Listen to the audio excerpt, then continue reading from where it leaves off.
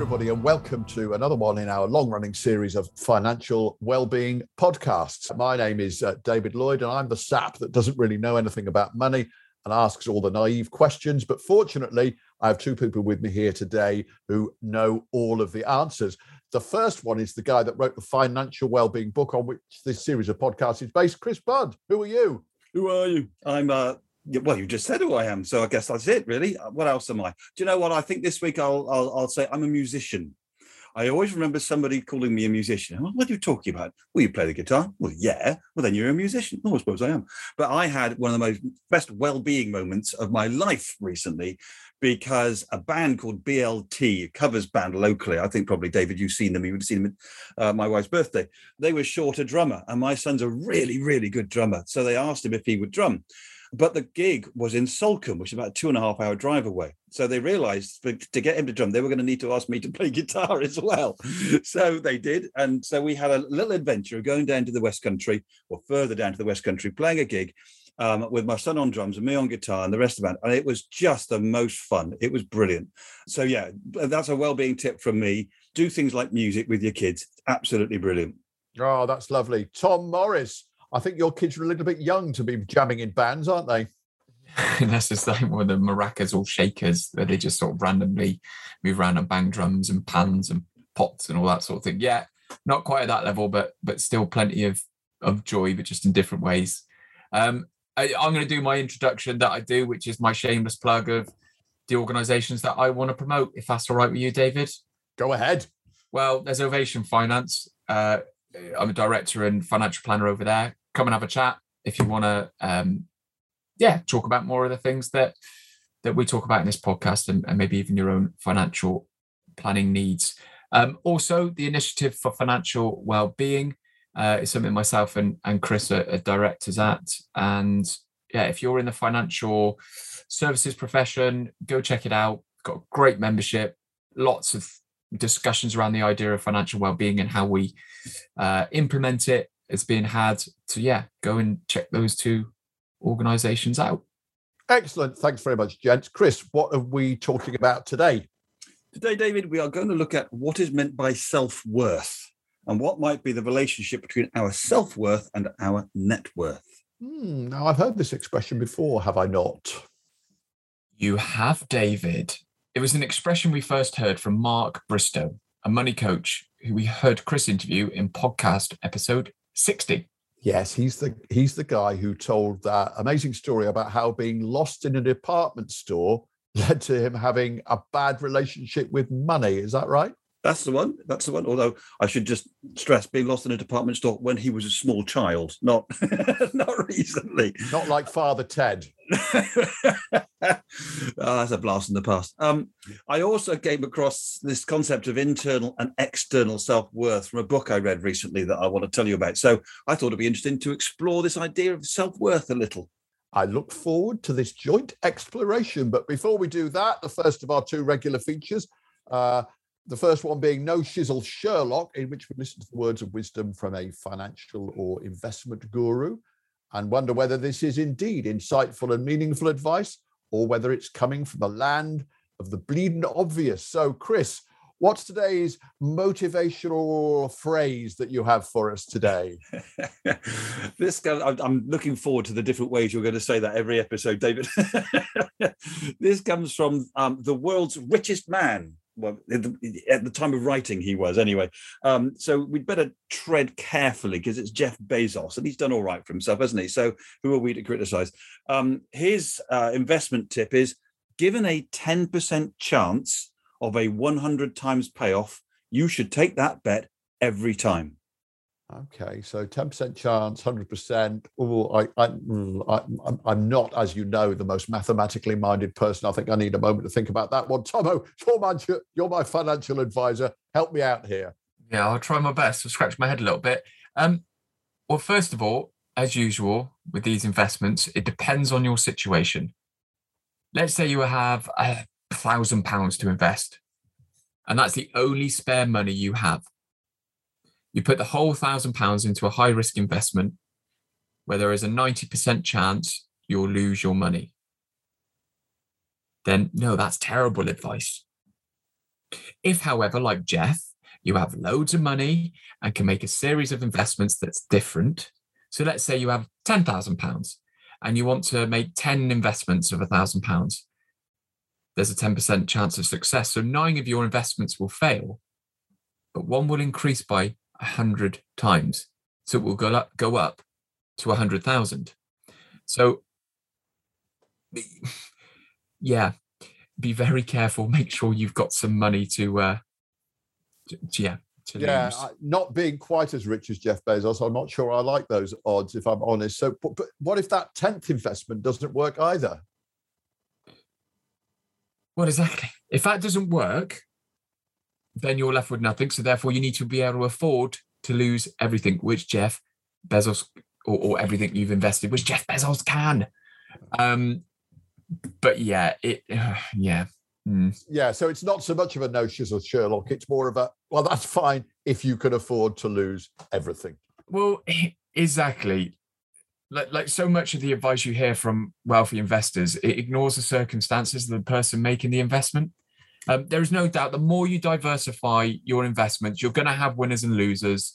Certainly, I think the type of investing he's talking about is very speculative investing, where it could really blow up well. But it's diversification and being able to afford to see that money drop in value, or in that high risk environment, go completely. Yeah, well, we talk a lot on this podcast, don't we, about know thyself, and I think this is a really great example of that. Be aware of what it is you're taking on.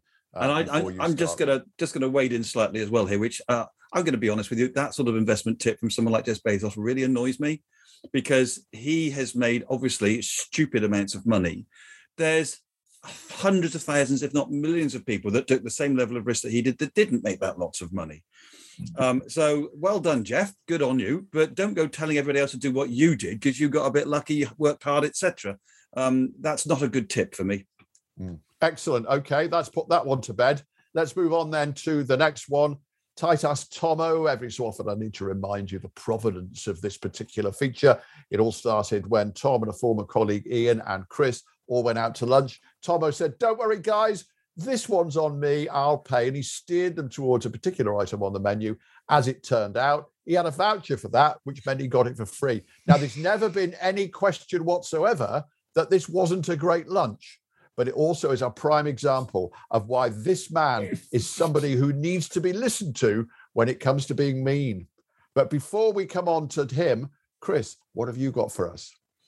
Well, the thing about this, Titus Tomo, is that Tomo now has a reputation far and wide throughout our industry.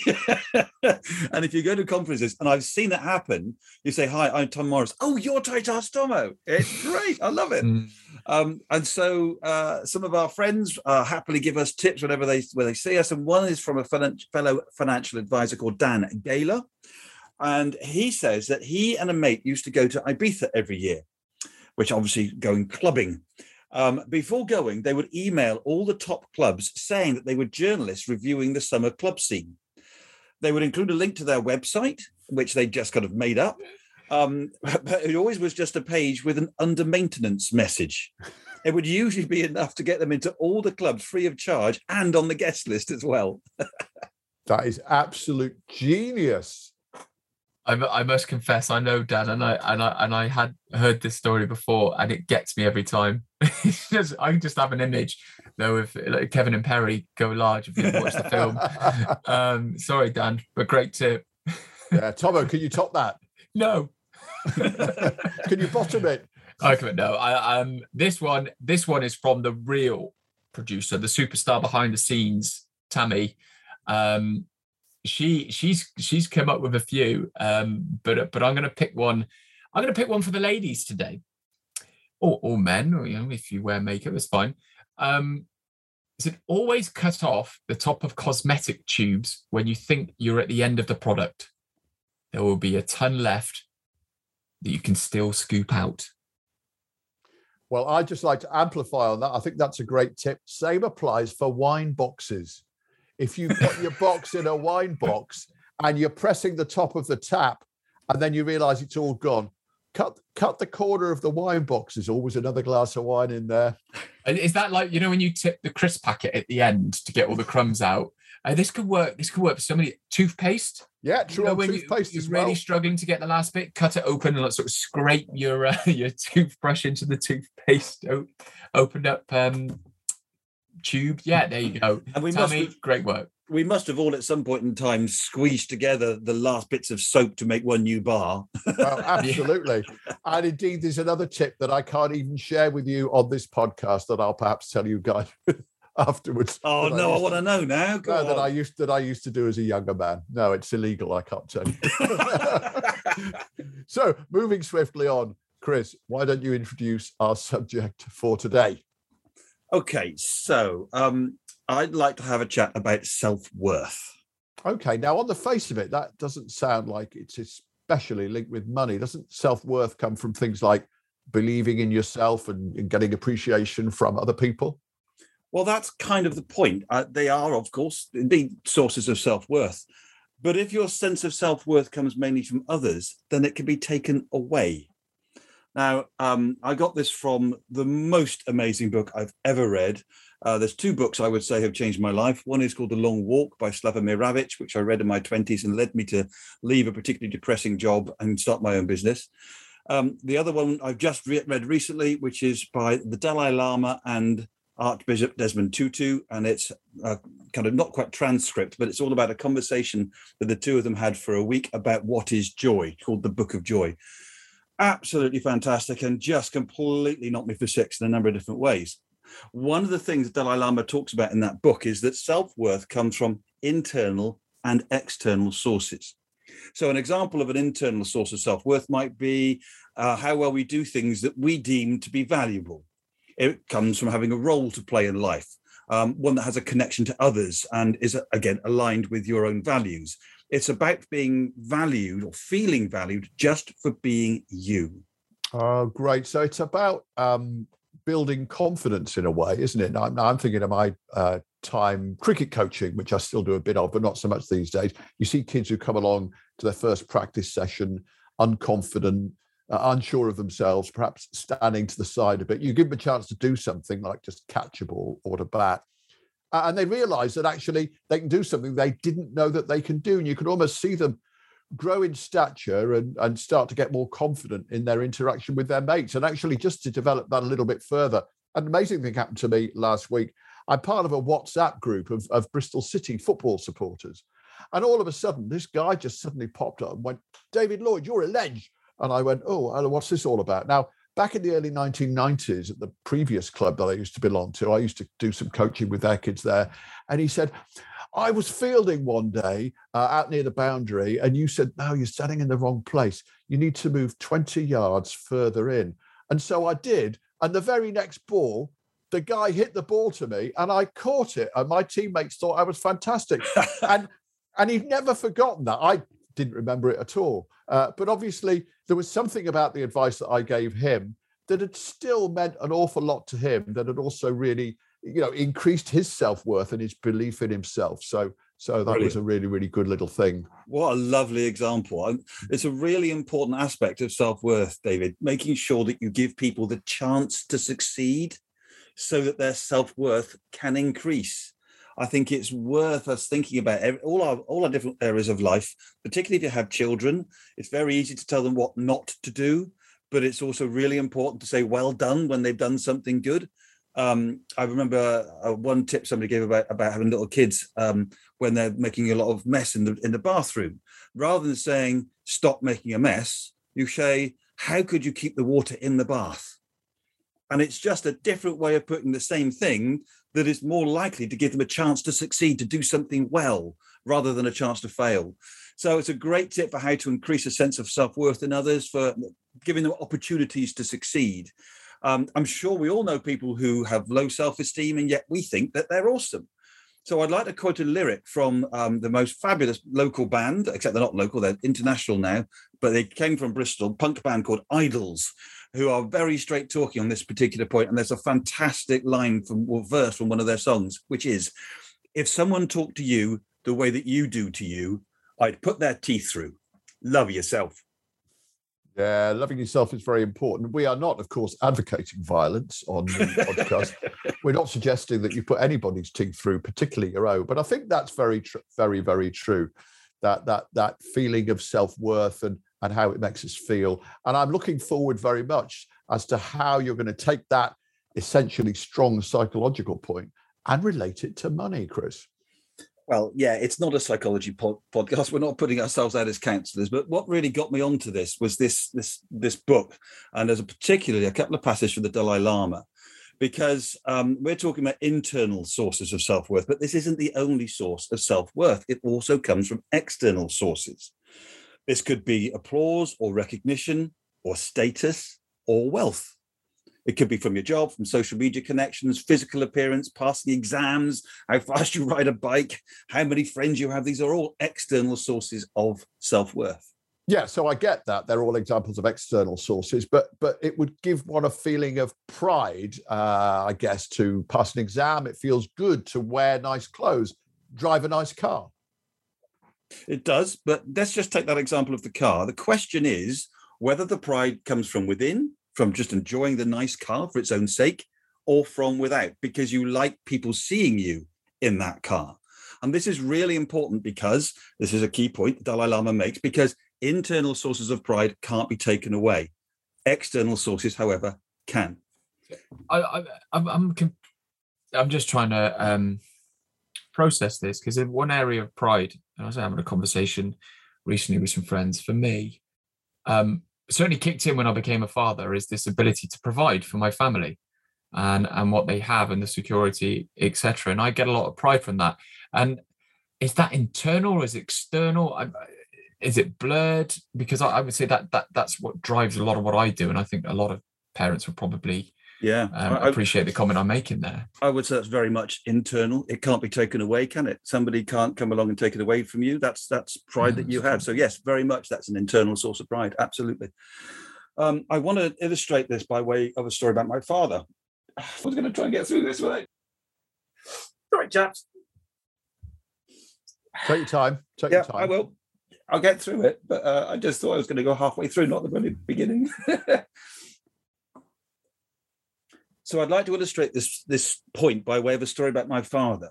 Now, my dad came from very humble beginnings. His father was a road sweeper, and he did pretty well in life, and he made a bit of money. I had a little business, and he used that money to buy a lot of the trappings that you might think of. So, for example, I remember we were the only kids on our block with a soda stream, which was quite a big deal at the time. He also bought himself a Jaguar car, secondhand, but still he had a Jag. And a Bang & Olufsen stereo. And if I'm honest, he probably showed off a little bit.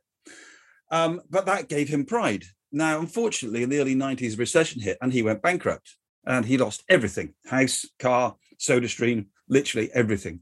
And he was never the same man again. And when I read this from the Dalai Lama in this book, it hit me absolutely like a hammer, because I realized what had happened to my dad is that he had lost his external pride. His sense of self-worth was external, not internal, and therefore it could be taken away. And so when I read that, it just suddenly helped me understand my father. Yeah, I can see that's really moved you, Chris. And I think clearly as we get older, I think we come to a different understandings of how our dads tick. I certainly never really appreciated my dad until I became a dad myself, because it was only then I appreciated all the sacrifices that he perhaps made from me. But I think the essential point you make there is absolutely right. We can buy all the possessions that we like. I'm reminded of a story. Okay, so I did, it's like an Outward Bound course. It was about 30 years ago, actually. And it was a mixture of adventure. So we did rock climbing and potholing and raft building. But built into the course, there were also moments of self-reflection as well. And it was a really interesting, fantastic weekend. One of the guys on the course, I can't remember his name, but I wouldn't share it with you anyway. One of the things we had to do when we got there, it was in North Wales. We drove all the way up to Snowdonia, and we were given some ideas about what we were expected to do, but actually not that much. So we got there, we arrived there at 10 o'clock at night thinking, okay, we're all going to go to bed now. And then the first thing they said is, right, you're going to go on a night walk now, and you're just going to walk in the dark, and there will be signposts along the way. Don't worry, you won't get lost. There's a moment where it gets very dark and there'll be a rope for you to follow. And you're going to take it in turns with like 10-minute gaps between you, and you're going to be on your own. And while you're on this walk, you're going to experience certain things. You're going to meet certain people, and certain things will happen to you. So we're going literally into the dark and into the unknown. And we all drew lots to see who was going to go first and who was going to go last. And I was last. I was the last person to go. And I'm with this other guy. Okay. So we're waiting to go. Now, he'd come along with all of the kit. He knew that there's going to be outward bound stuff. So he brought ropes, he brought a helmet, he brought a head torch, he brought crampons, he brought absolutely everything that he thought he might need for this weekend. But what he hadn't brought was any sense of inner strength or belief that he could do this. So while we're waiting for me to go and obviously waiting for him to go because he was going before me, we're having a chat, and I realized that he was absolutely terrified about what he was going to have to do, because he was just going to have to go into the unknown, despite the fact that he brought all the kit and the amount of torches and ice axes and everything that he had. They were all external things. And what he didn't have inside himself was the belief in himself that everything was going to be all right. And that for me was a very striking thing. I brought nothing with me at all. I think I had a warm coat and that was about it. However, I'm a bit of a cocky sod, so I just thought I'm going to be all right. So I had my, internal belief that things were going to get me through that. He didn't have that. I mean, he did by the end of the weekend, actually. It was a really interesting weekend. So, yes, that's my little story about the difference between external trappings and actually internal self-worth and really believing in yourself. Wow. How can you beat those two stories? Thanks, Chris, for sharing that. I obviously known you for a number of years, and I know that would have been difficult to do. So thank you. External trappings. If I try and relate it to financial for a moment, I often have the conversations with clients, well, certainly clients who've come to us, maybe have come into some money or think about the retirement, and it's this idea of, there's nothing wrong necessarily with this strategy, but just some of the motivations behind it is this idea that, I think I want to buy to let property. I want to buy to let portfolio. And sometimes when you drill down, and I've got this theory that some of it is down to the fact that there is this external trappings of self-worth to say to somebody, yeah, I own 4 or 5 properties. It's far more exciting than saying, yeah, I have exactly the same value, but it just so happens to be in a pension fund. And I think sometimes it drives people's financial decisions. And they might absolutely despise being landlords and all the hassle that comes with it. It works for some. I'm not suggesting for one moment if you're a buy-to-let portfolio of any description, it's a bad thing. I'm not. It's just for some people, it's this idea to be able to say, yeah, I've got some properties. It's far more exciting. They said, yeah, I'm okay. I'm set up. I've got a pension fund. So maybe there's something there with a financial spin to it. And I'm also thinking of another guy I know who many years ago, his business was about to go bankrupt. And I popped round to see him for coffee just to give him some support, really. And there was a Ferrari in the driveway. And I kind of said to him, you haven't bought a Ferrari, have you? Because I knew that his business was literally he was about to close it down. And he just hired it for the weekend. Because he was going through a very difficult thing of everybody was going to be saying that his business was about to go bust, and his external pride was hurt, and he wanted to be seen driving a Ferrari for a weekend. I don't think that's going to bring him a great deal of well-being, because this is what this is all about, okay? We know from the podcast we've heard before with Professor Tim Kasser, episodes 42 and 46. Thank you, Tomo. That if you see money as the objective, that this is in contradiction with the sort of values that contribute to happiness. And it perfectly chimes with this notion of internal and external self-worth, that if you get your self-worth from money and what it brings, then it may well give you short-term or temporary joy, but it can be taken away from you, so it won't necessarily last. Okay, just hang on there 1 second in case you think you're done, Mr. Budd. Now, because I'm a bit confused. You just told us external self-worth is transitory, or more accurately, the Dalai Lama's told us this. But he's also told us that internal self-worth is long-lasting and contributes to happiness. So I think we've understood that now. But how do we find... So I understand external self-worth, hire a Ferrari for the weekend. How do we find internal self-worth? Well, according to the Dalai Lama, the secret is very simple: compassion, kindness to others, warm-heartedness. That's it. Yeah. Yeah, from my own experience as a financial planner for, getting on for quite a few years now, and from speaking to many other financial planners with combined experience of helping hundreds, if not thousands of clients actually, I can say that people who reach some sort of financial independence do one of two main things. They do some traveling, and they do something to help other people. They also very often end up with more money than they thought they needed. So what would be great is if people could spend a bit more time as they go through life and work out what makes them happy, including helping other people now. And therefore, how much money they actually need is really important, because it could find that they could help people now rather than waiting and waiting and waiting. So we've come back rather nicely, actually, to one of the well-worn, and I make no apologies for this, well-worn themes of this podcast, which is, that's what financial well-being planning is all about. But I think what we've also realised that clearly underneath all of this, we've really touched on it today, I think, in quite a moving way.